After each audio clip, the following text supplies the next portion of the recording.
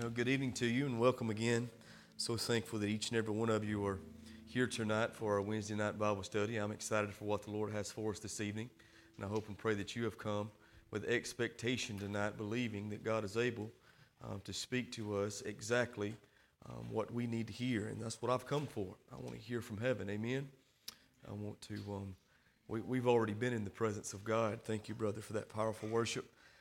You do a great job of leading us into the presence of God through worship, and so it's a joy to be in the house of the Lord. I just want to testify to you just a minute before I go on with the message that I have for you tonight. Just tell you how good God is and how He works in His people's lives daily, and we can always see Him at work if we're willing to open our eyes and look. We really can, each and every day.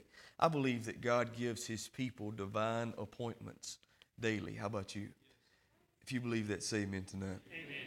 Yeah, He puts us in the path that we need to be in, around the people that we need to be around, so that we might accomplish His will and purpose.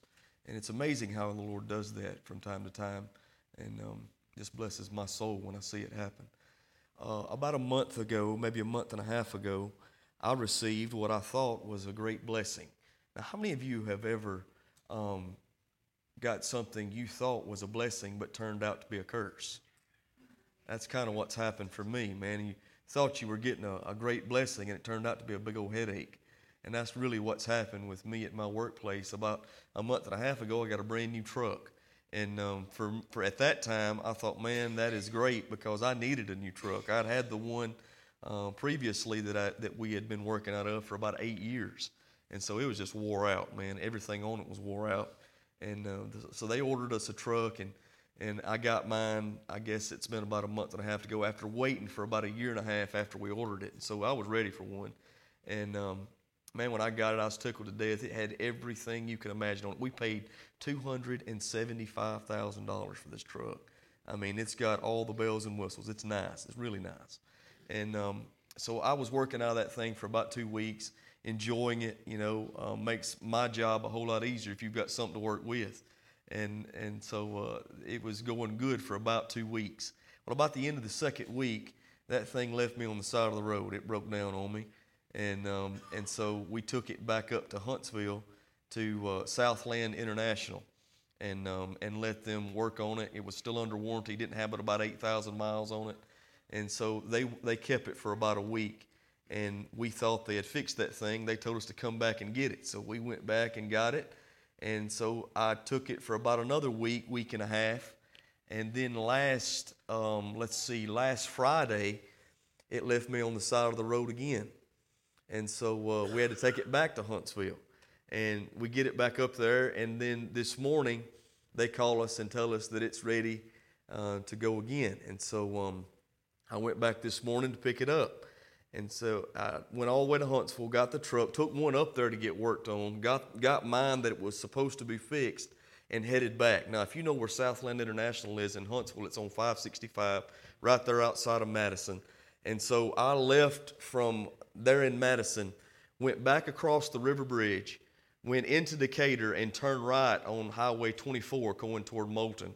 And I went about a mile, and it left me on the side of the road again.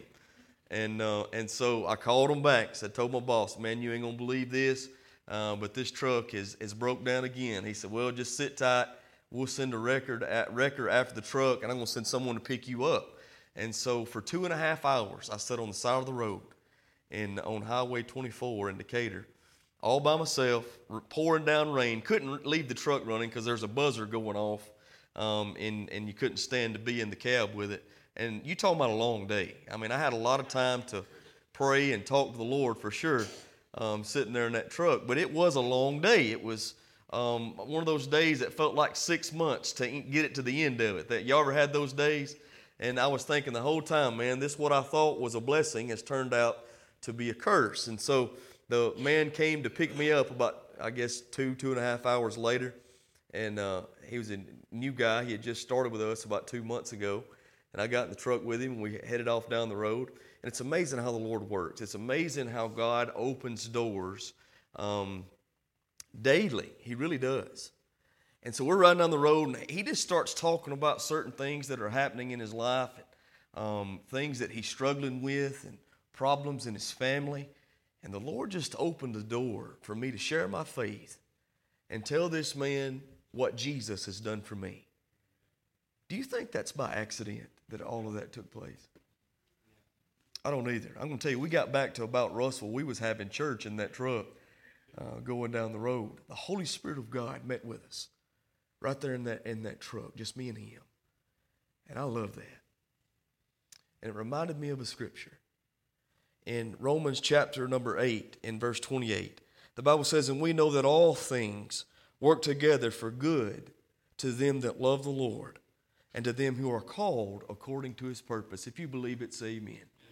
All things work together for the good of them that love the Lord. Not some things, not most things, but all things. All things. Things that we perceive to be good and things that we perceive to be bad. God is at work in all these things to bring about our good for his purpose.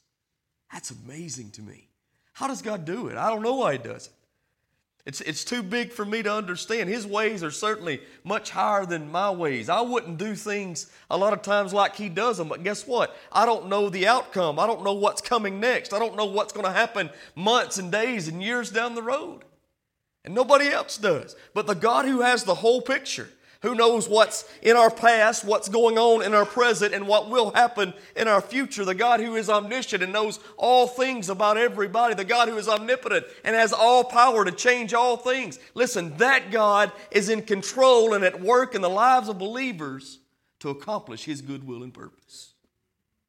And that amazes me every time I think about it. So praise God for his mercy. Praise God for his power.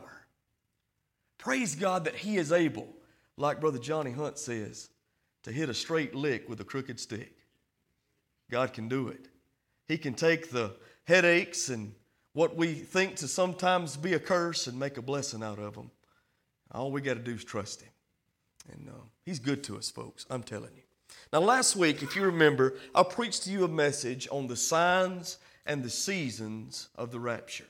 The signs and the seasons of the rapture of the church.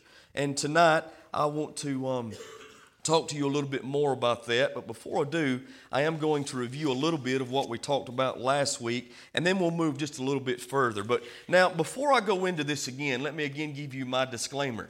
I want you to know that what I'm about to share with you tonight is not in any way, shape, form, or fashion me trying to set a date for the coming of Jesus. I want you to understand that. And there's a reason that I say that. First of all, the Bible tells us, like we read last week in Acts 1:7, Jesus says that time is what the Father knows. And that's really none of our business. Amen? That's the Father's business. It's our business to go out, like he said in Acts 1:8, and be witnesses in Jerusalem and Samaria, in Judea, and the uttermost parts of the earth. Really what Jesus said to his early disciples and to us is that you let him take care of the second coming. What we need to be doing is getting many people ready as we possibly can by the preaching of the gospel to go back to heaven with him. Can you say amen to that? And so let's let God take care of his business, and we need to take care of our business, that by the power of God we be witnesses of the gospel to a lost and dying world. So I'm not trying to set a date. There have been many people throughout history that have tried to set the date of the coming of Christ. About 200 that I know of have been recorded, and I want to talk to you about just a few of those tonight. I thought they were really pretty comical when you think about all the things that these people said. In AD 44, a man by the name of Theudius declared himself the Messiah, and he took 400 people with him into the desert. Not long after that, he was beheaded by Roman soldiers, according to the historian Josephus. So we know that Theudius was certainly not the Messiah, and he was a false prophet. In AD 53, the Apostle Paul actually wrote a letter to the church at Thessalonica. We've actually studied it. We call it 1 Thessalonians. And in 1 Thessalonians chapter 4, he wrote to them, teaching them concerning the rapture. Now, why did he have to do that? Because they had received some false information. That church was believing, someone had told them that the rapture had already took place and they had missed it. And the Apostle Paul encourages them, and he encourages us in letting us know that if you're a believer, you cannot miss the rapture. Can you say amen to that? And so I'm thankful for that. I'm thankful that he wrote the letter. And there's another instance of God taking a crooked stick and hitting a straight lick. He used this misinformation that was happening in that church in Thessalonica to let us all know the truth concerning the rapture and the second coming of Jesus. And so the Apostle Paul dealt with it in his day. In the year 1186, there was a letter of Toledo that was written by the early church fathers and warned everyone to hide in hills and caves because the earth would soon be destroyed. And again, they were wrong. Now listen to this one. This one right here really blew me away. In 1809, a woman by the name of Mary Bateman, who specialized in fortune telling, had a magic chicken who laid eggs with messages on them. And one of the messages that was on one of the chicken or the hen's eggs was that Christ was coming soon. Okay? Now, she was found to be a fraud when an unannounced visitor caught her forcing an egg back into where it came from in her hen. She was later hanged because she poisoned someone with a magic potion that she herself had created. In 1914, Charles Miller, the founder of the Jehovah's Witnesses, predicted the return of Christ. Now I want you to think about this. This is just one of 8 times the Jehovah's Witnesses has failed in their predictions concerning the rapture. They've tried it 8 times and they've missed all 8. Now folks, I want to tell you, the true test of a prophet is whether or not his prophecy comes true. The Bible tells us that. If the prophecy of a prophet doesn't come true, then we are to label that person a false prophet. Just food for thought. In 1988, some of you may remember this, there was a book written, 88 Reasons Why the Rapture Will Happen in 88. It's a very popular book. It was read by thousands of people. A lot of churches were fooled by that. It was supposed to happen between September the 11th and September the 13th, but we know even though it was a very successful book, it was not a successful prophecy. There are a lot of wrong people that have predicted the rapture of the church. The latest one happened, I remember this one, in May the 21st of 2011, a man by the name of Harold Camping predicted that the world would end on that day. This was his second prediction. His first one came in 1994. We know it to have been wrong. But this man owns 55 radio stations and over 6,000 billboards, and he used them all for May the 21st, 2011, saying that Jesus would come again. There's a lot of false information out there about the rapture of the church. And in no way, shape, form, or fashion am I trying to give you a date. But let me tell you what I am trying to do. I do believe that Scripture teaches God gives us signs as to what He's up to. Jesus Himself said that in Matthew 24. We've looked a whole lot at Matthew 24 since we've been studying the book of Revelation. We see all throughout Scripture the Lord using signs that He has written down in His Word by inspiration of the Holy Spirit, written down by men that tell us what we are to look to and look for. And so I think we would be foolish not to look for these signs. If you believe that, say amen tonight. Now, I gave you 2 of them last week, and we're going to go just a little bit further in that tonight. First of all, we talked about the movement of nations last week, and I believe we are coming close to the time when the church will be raptured because nations are being moved by the sovereign hand of God into position so that God might fulfill His prophecy according to His Scripture. We see that all over the world today. Now, how is that possible? Well, if you remember, we said Psalm 22:8 tells us that the kingdom is the Lord's. He is the governor of nations. He's the one who controls nations. Which nations? Well, all nations. Not some nations, not most nations, not just the nations who recognize Him as God, who believe in Him, but all nations He's in control of. And like I told you last week, folks, whether someone individually or some people collectively as a nation choose to reject what God has said, that does not change whether or not it's true. You can choose not to believe it, but you choose not to believe it. You need to understand there are consequences to your choice. Whether we believe it or not, it's truth. God is in control of all nations. Psalms 47:8 says that he reigns even over the heathen, even those who have rejected him. He's in complete control. Acts 17:26, the Bible tells us that God appointed the boundaries for each nation in this world. Ezra chapter 1, verses 1 through 4, Cyrus, the king of Persia, was given by God a mandate to allow the children of Israel to go back and build the temple. Now, this was a pagan king who was giving up his slave labor. And not only did he give up his slave labor, but he also commanded all the peoples throughout his kingdom to give silver and gold to the Jewish people so that they might go back and build the temple of the Lord. This was an unbeliever. How is it possible that he would do that? Because God is in control of nations and he's in control of leaders. He is sovereign. He has complete control throughout the universe. Now, what does that mean for us today? Well, we talked last week about Iran and Russia and the partnership they have that's been going on for quite a long time now. Iran and Russia, I believe, are two nations that are being moved by God into place so that his prophecy might be fulfilled. If you remember the prophecy that we read concerning Gog last week, and how that we said Gog we knew to be Russia, the modern day Russia, that God would actually take and put a hook in their mouth and pull them into the battle that will be coming against Israel. And we see all of that taking place right now. All the stage is being set. So the movement of nations, I believe, is evidence, is a sign of the soon coming rapture. Not only did we talk about movement of the nations, but we also talked about signs in the heavens. Now, we can look for signs in the heavens to show us what God is up to, for he has used signs in the heavens in the past. If you remember, when the wise men came seeking Jesus, what were they following?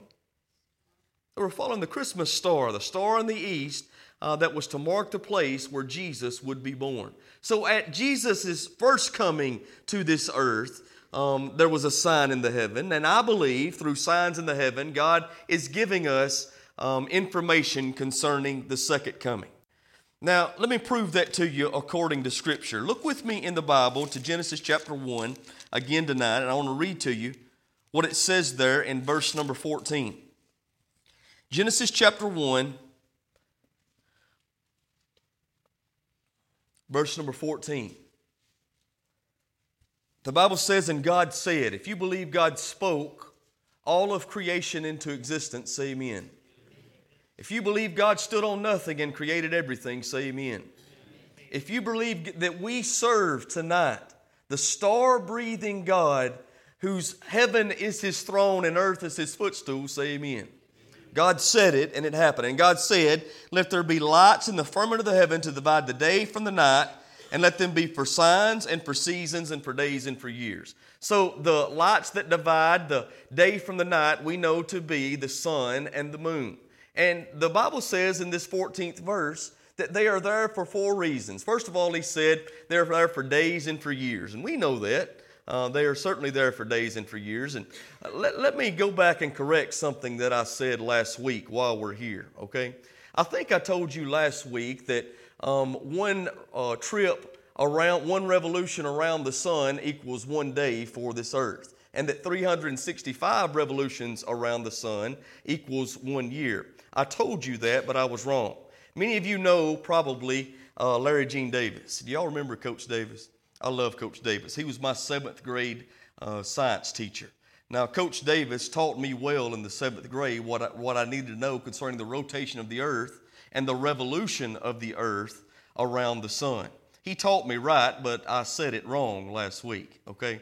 And I'm pretty sure that Coach Davis might have rolled over in his grave last Wednesday night. But I do want to correct that. Listen to me. What I need to say is that one rotation of the earth on its axis gives us 1 day, and one revolution around the sun gives us 1 year, okay? But now, either way, the point I'm trying to make is that the sun and the moon certainly does have a lot to do with the days and the years that we have. So he says they're for days and for years, but what else are they for? He says something else. He says for signs and for seasons. Now we're talking about signs, and later we're going to talk about seasons. So remember that word seasons. But let's look at the signs first off. Go with me, if you will, to Joel chapter 3. Joel chapter 3.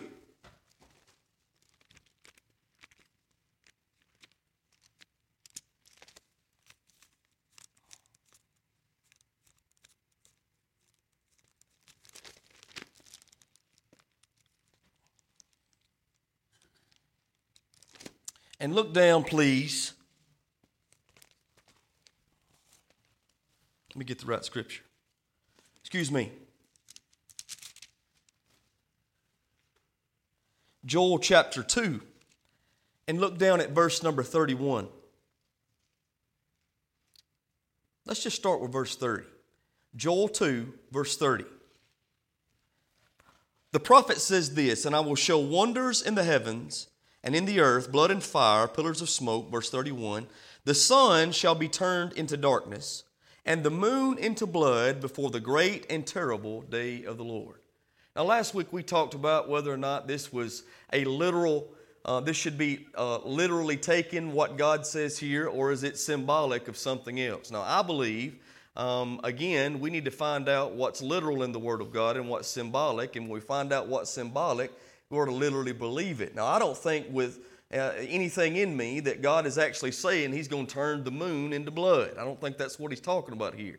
But I do think He is saying that this is symbolically speaking of what we know to be a lunar eclipse. A lunar eclipse happens when the earth passes between the sun and the moon, and rays from the sun pass around the earth and reflect to the moon, turning in a deep red color. Now, we know that to be what many have called the blood moons, all right? And so in Joel chapter number 2 and verse number 31, when it says the moon will be turned to blood, I think he's talking about what we know today to be a lunar eclipse. Now then, what is the teaching of the blood moons? The blood moon teaching is this. When you have 4 blood moons that happen consecutively on feast days of the Jewish calendar, that something very significant is going to happen for the Jewish people. Now, how many times has that happened? I think we need to talk about that. First of all, a lunar eclipse happens several times, about twice a year it'll happen. A tetrad, which is 4 consecutive blood moons, that happens pretty frequent as well. From 1 AD to 2013 AD, there have been 55 tetrads. Now then, when a tetrad matches the four feast days consecutively of the Jewish calendar, that's what we really want to look to. That has happened about 10 times since from 1 AD to 2013 AD. Now then, it's happened only 7 times after 1492. And I want you to understand, folks, it happened 7 times before 1492, 3 times after 1492. Now, I want you to think about the 3 times it happened, and we talked about this last week, but I need to tell you this before we go any further. First of all, it happened from 1493 to 1494. It usually happens within an 18-month period. About 6 months apart is when these things will take place, these 4 consecutive blood moons. From 1493 to 1494 it happened, and we know in 1492 the Spanish Inquisition, which had a lot to do with the Jewish people, took place. King Ferdinand of Spain had about 50,000 Jews killed during the Spanish Inquisition. Many of them were burned at the stake because the King of Spain didn't believe their conversion to Catholicism was real. It happened again in 1949 and 1950. And we know in 1948 that the nation of Israel became a nation again after being in exile for about 1,800 years. In 1967 through 1968, you had another tetrad that happened on feast days, 4 blood moons that happened on feast days. And in 1967, the 6-day war broke out. The Egyptian, the Jordanian, and the Syrian armies came against Israel.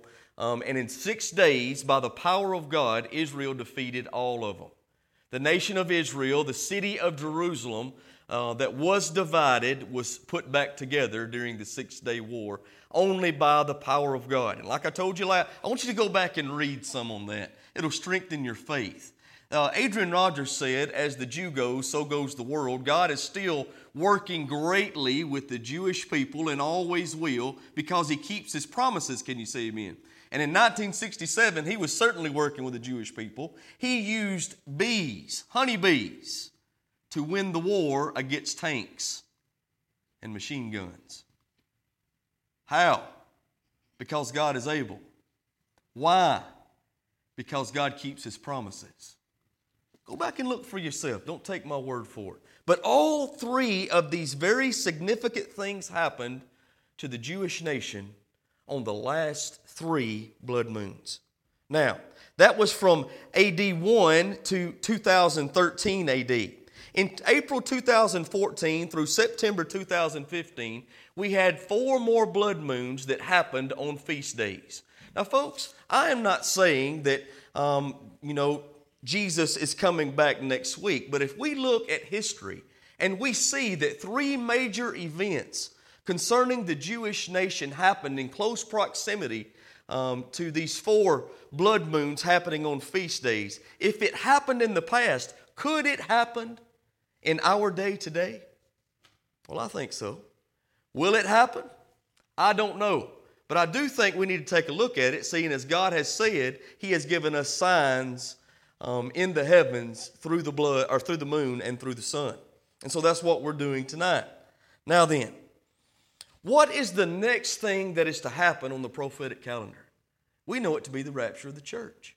The rapture of the church will usher in 7 years of tribulation, which has a lot to do with the Jewish people. How many of you know the 7 years of tribulation that's going to happen upon this earth is really to set right what's been set wrong with the Jewish people? Now, we know that the whole world's going to be certainly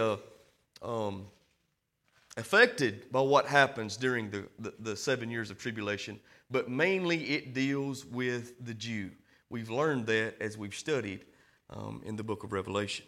So I think God is pointing toward that. I can't tell you when. You say, brother, what if we go 10 more years and it don't happen? I'm still going to preach the gospel. What if it happens tomorrow? I'm still going to preach the gospel. Because the truth is, whether the Lord comes back tomorrow or in 10 years, my mission has not changed. And your mission has not changed. And guess what? Whether the Lord comes back tomorrow and raptures His church or He does not, there's a lot of people who's going to meet Jesus tomorrow, not because of the rapture, but because of death. Your rapture could be tomorrow. My rapture could be tomorrow. And so as a believer, what I want to do, as long as I can, for as many people as I can, is give them the truth of the gospel, give them the truth of the Word of God, so that I can take as many people with me to heaven as possible. Amen. That's our mission. That's our goal. But we are talking about revelation and prophecy, so I think we need to deal with what's happening today. How about you? All right. Now then, we talked a whole lot about the moon last week. We really just got started with the sun. See, Joel said in Joel 2:31 that He would also turn the sun to darkness. And we know, when was it, 3 weeks ago now, that we had the great American eclipse, the eclipse of the sun that went all the way across the United States of America. And again, let me make this very clear to you. It's not really a rare occasion that that it happens throughout the world, because they happen a lot.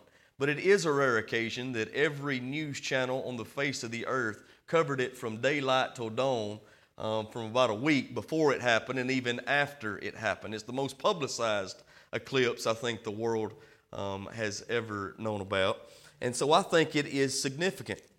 Now, it's significant not just because of why it happens. We saw why it happened according to Genesis 1:14. Flip back over there with me and let's look at that again. Genesis 1:14, what's He say? He says that He created the sun and the moon, that which divides the day from the night, and He created it for signs and for what else? For seasons. Now, the signs are the why, I think it's letting us know what God is up to. The seasons is the wind. Now, what is the word for seasons here? When I found this week, it absolutely blew me away. The Hebrew word here for season is the word moedim. The word moedim means the appointed time or feast days. How many of you understand that God has given to His chosen people physically, the nation of Israel, He's given them feast days that they are to observe in worshiping Him each and every year. There's 7 of them. 7 major feast days that they are supposed to take part in. First of all, it's the Passover. There's 4 in the spring, and then there's 3 in the fall. Passover happens and is a representation of the salvation that we have received through Jesus. See, I want you to know something. The feasts are all going to be fulfilled through the Lord Jesus Christ. Can you say amen to that? He is a picture of what these feasts really mean. Now, how many of you understand that the Passover was instituted by God in Leviticus 23 and 5, but we see the truth of what happened in that first Passover in Exodus chapter 12. Let's turn over there and look just a minute. Exodus chapter 12.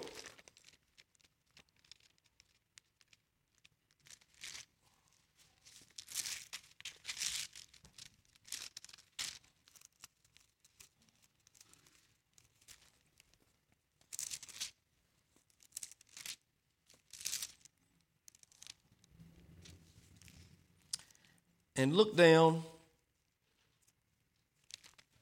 Let me get there.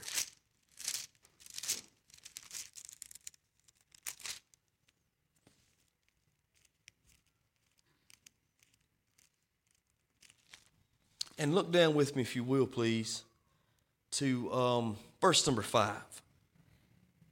We know what's happened up to this point. If you're a student of Scripture, you know that God has called Moses to go back to Egypt and to lead his people out of the bondage of slavery. And when he sends Moses back, Pharaoh will not let the people go. He don't want to turn loose his slave labor. And so the God began sending a series of 10 plagues, all right? And this being the last one. Now look what it says in Exodus 12:5. The Bible says, your lamb shall be without blemish, a male of the first year. You shall take it out from the sheep or from the goats, and you shall keep it unto the 14th day of the same month. And the whole assembly of the congregation of Israel shall kill it in the evening. How many of you know, for deliverance to come from the slavery that they were in, the lamb had to die, all right? You had to kill the lamb. But then it says in verse 7, and they shall take of the blood and strike it on the 2 side posts and on the upper doorpost of the houses wherein they shall eat. So not only did the lamb have to be killed, but the blood had to be applied for salvation to come. Let's go on, verse 8. And they shall eat it of the flesh in that night, roast with fire and unleavened bread, and with bitter herbs they shall eat it. So not only did the lamb have to be killed and the blood have to be applied, but the people had to have the lamb in them. Can you say amen to that? Now let's go on. Verse 9. Eat not of it raw, nor sodden it all with water, but roast with fire, his head with his legs, and with the purtenance thereof. And you shall let nothing of it remain unto the morning, and that which remaineth of it unto the morning you shall burn with fire. Verse 11. And thus shall ye eat it, with your loins girded, your shoes on your feet, and your staff in your hand, and you shall eat it in haste. It is the Lord's Passover. Look at verse 12. For I will pass through the land of Egypt this night, and will smite all the firstborn of the land of Egypt, both man and beast, and against all the gods of Egypt I will execute judgment. I am the Lord. I love this verse. Look at verse 13. And the blood shall be to you for a token upon the houses wherein you are. And when I see the blood, I will pass over you. Now then, what is this a perfect representation of for the child of God today? It's a perfect representation of our salvation. Jesus truly is the fulfillment of the Passover, for He is the lamb that was killed. He is the lamb who shed His blood. Listen, His blood must be applied to our heart and life by faith. He must be in us. Listen, when we choose by faith to trust in Jesus, we know we are indwelled by His precious Holy Spirit. Can you say amen? Jesus lives in me in the person of the Holy Spirit. And so what we see here with the Passover is the Lord Jesus Christ. See, folks, I want you to know it's the blood of the Lamb that delivered these people from slavery, and it's the blood of the Lamb that delivers us from our slavery to sin. It's through Jesus we are set free. Can you say amen to that? Amen. So the Passover is a representation of the death of Christ. Then you have the Feast of Unleavened Bread. That is instituted in Leviticus 23 and 6. Now what does that symbolize for the church? It symbolizes for us a holy walk. Amen? How many know you are called to be holy, just as your Father in heaven is holy, according to the book of 1 Peter? Now, folks, I want you to know something. God is serious about that. Jesus said it like this: if you love me, keep my commandments. Do what I say. That means we do what Jesus wants us to do, and we don't do what he says we shouldn't do. We're to live holy lives. See, in that day, the days of the unleavened bread, in that feast, they couldn't put any yeast in their bread. And for 7 days, they had to eat flat bread because we know yeast causes bread to rise. And so the picture is this. He says, don't put any leaven or any yeast in your bread, because when you put just a little bit of leaven into a big old lump and you start kneading that dough together, guess what happens? That little bit of yeast gets mixed in with all the bread and causes everything to rise. The picture is, when we let a little bit of sin infiltrate the body of believers, not only does it affect you, it affects the whole body. And so he says, leave out the leaven. Remember to walk holy. So the Feast of Unleavened Bread symbolizes a holy walk for the believer. The Feast of the First Fruits comes next, and it represents the Christian, to a Christian, the resurrection of Jesus. How many know Jesus is the first fruit, the firstborn among many brethren? That was fulfilled in Christ on that first Easter morning. Can you say amen to that?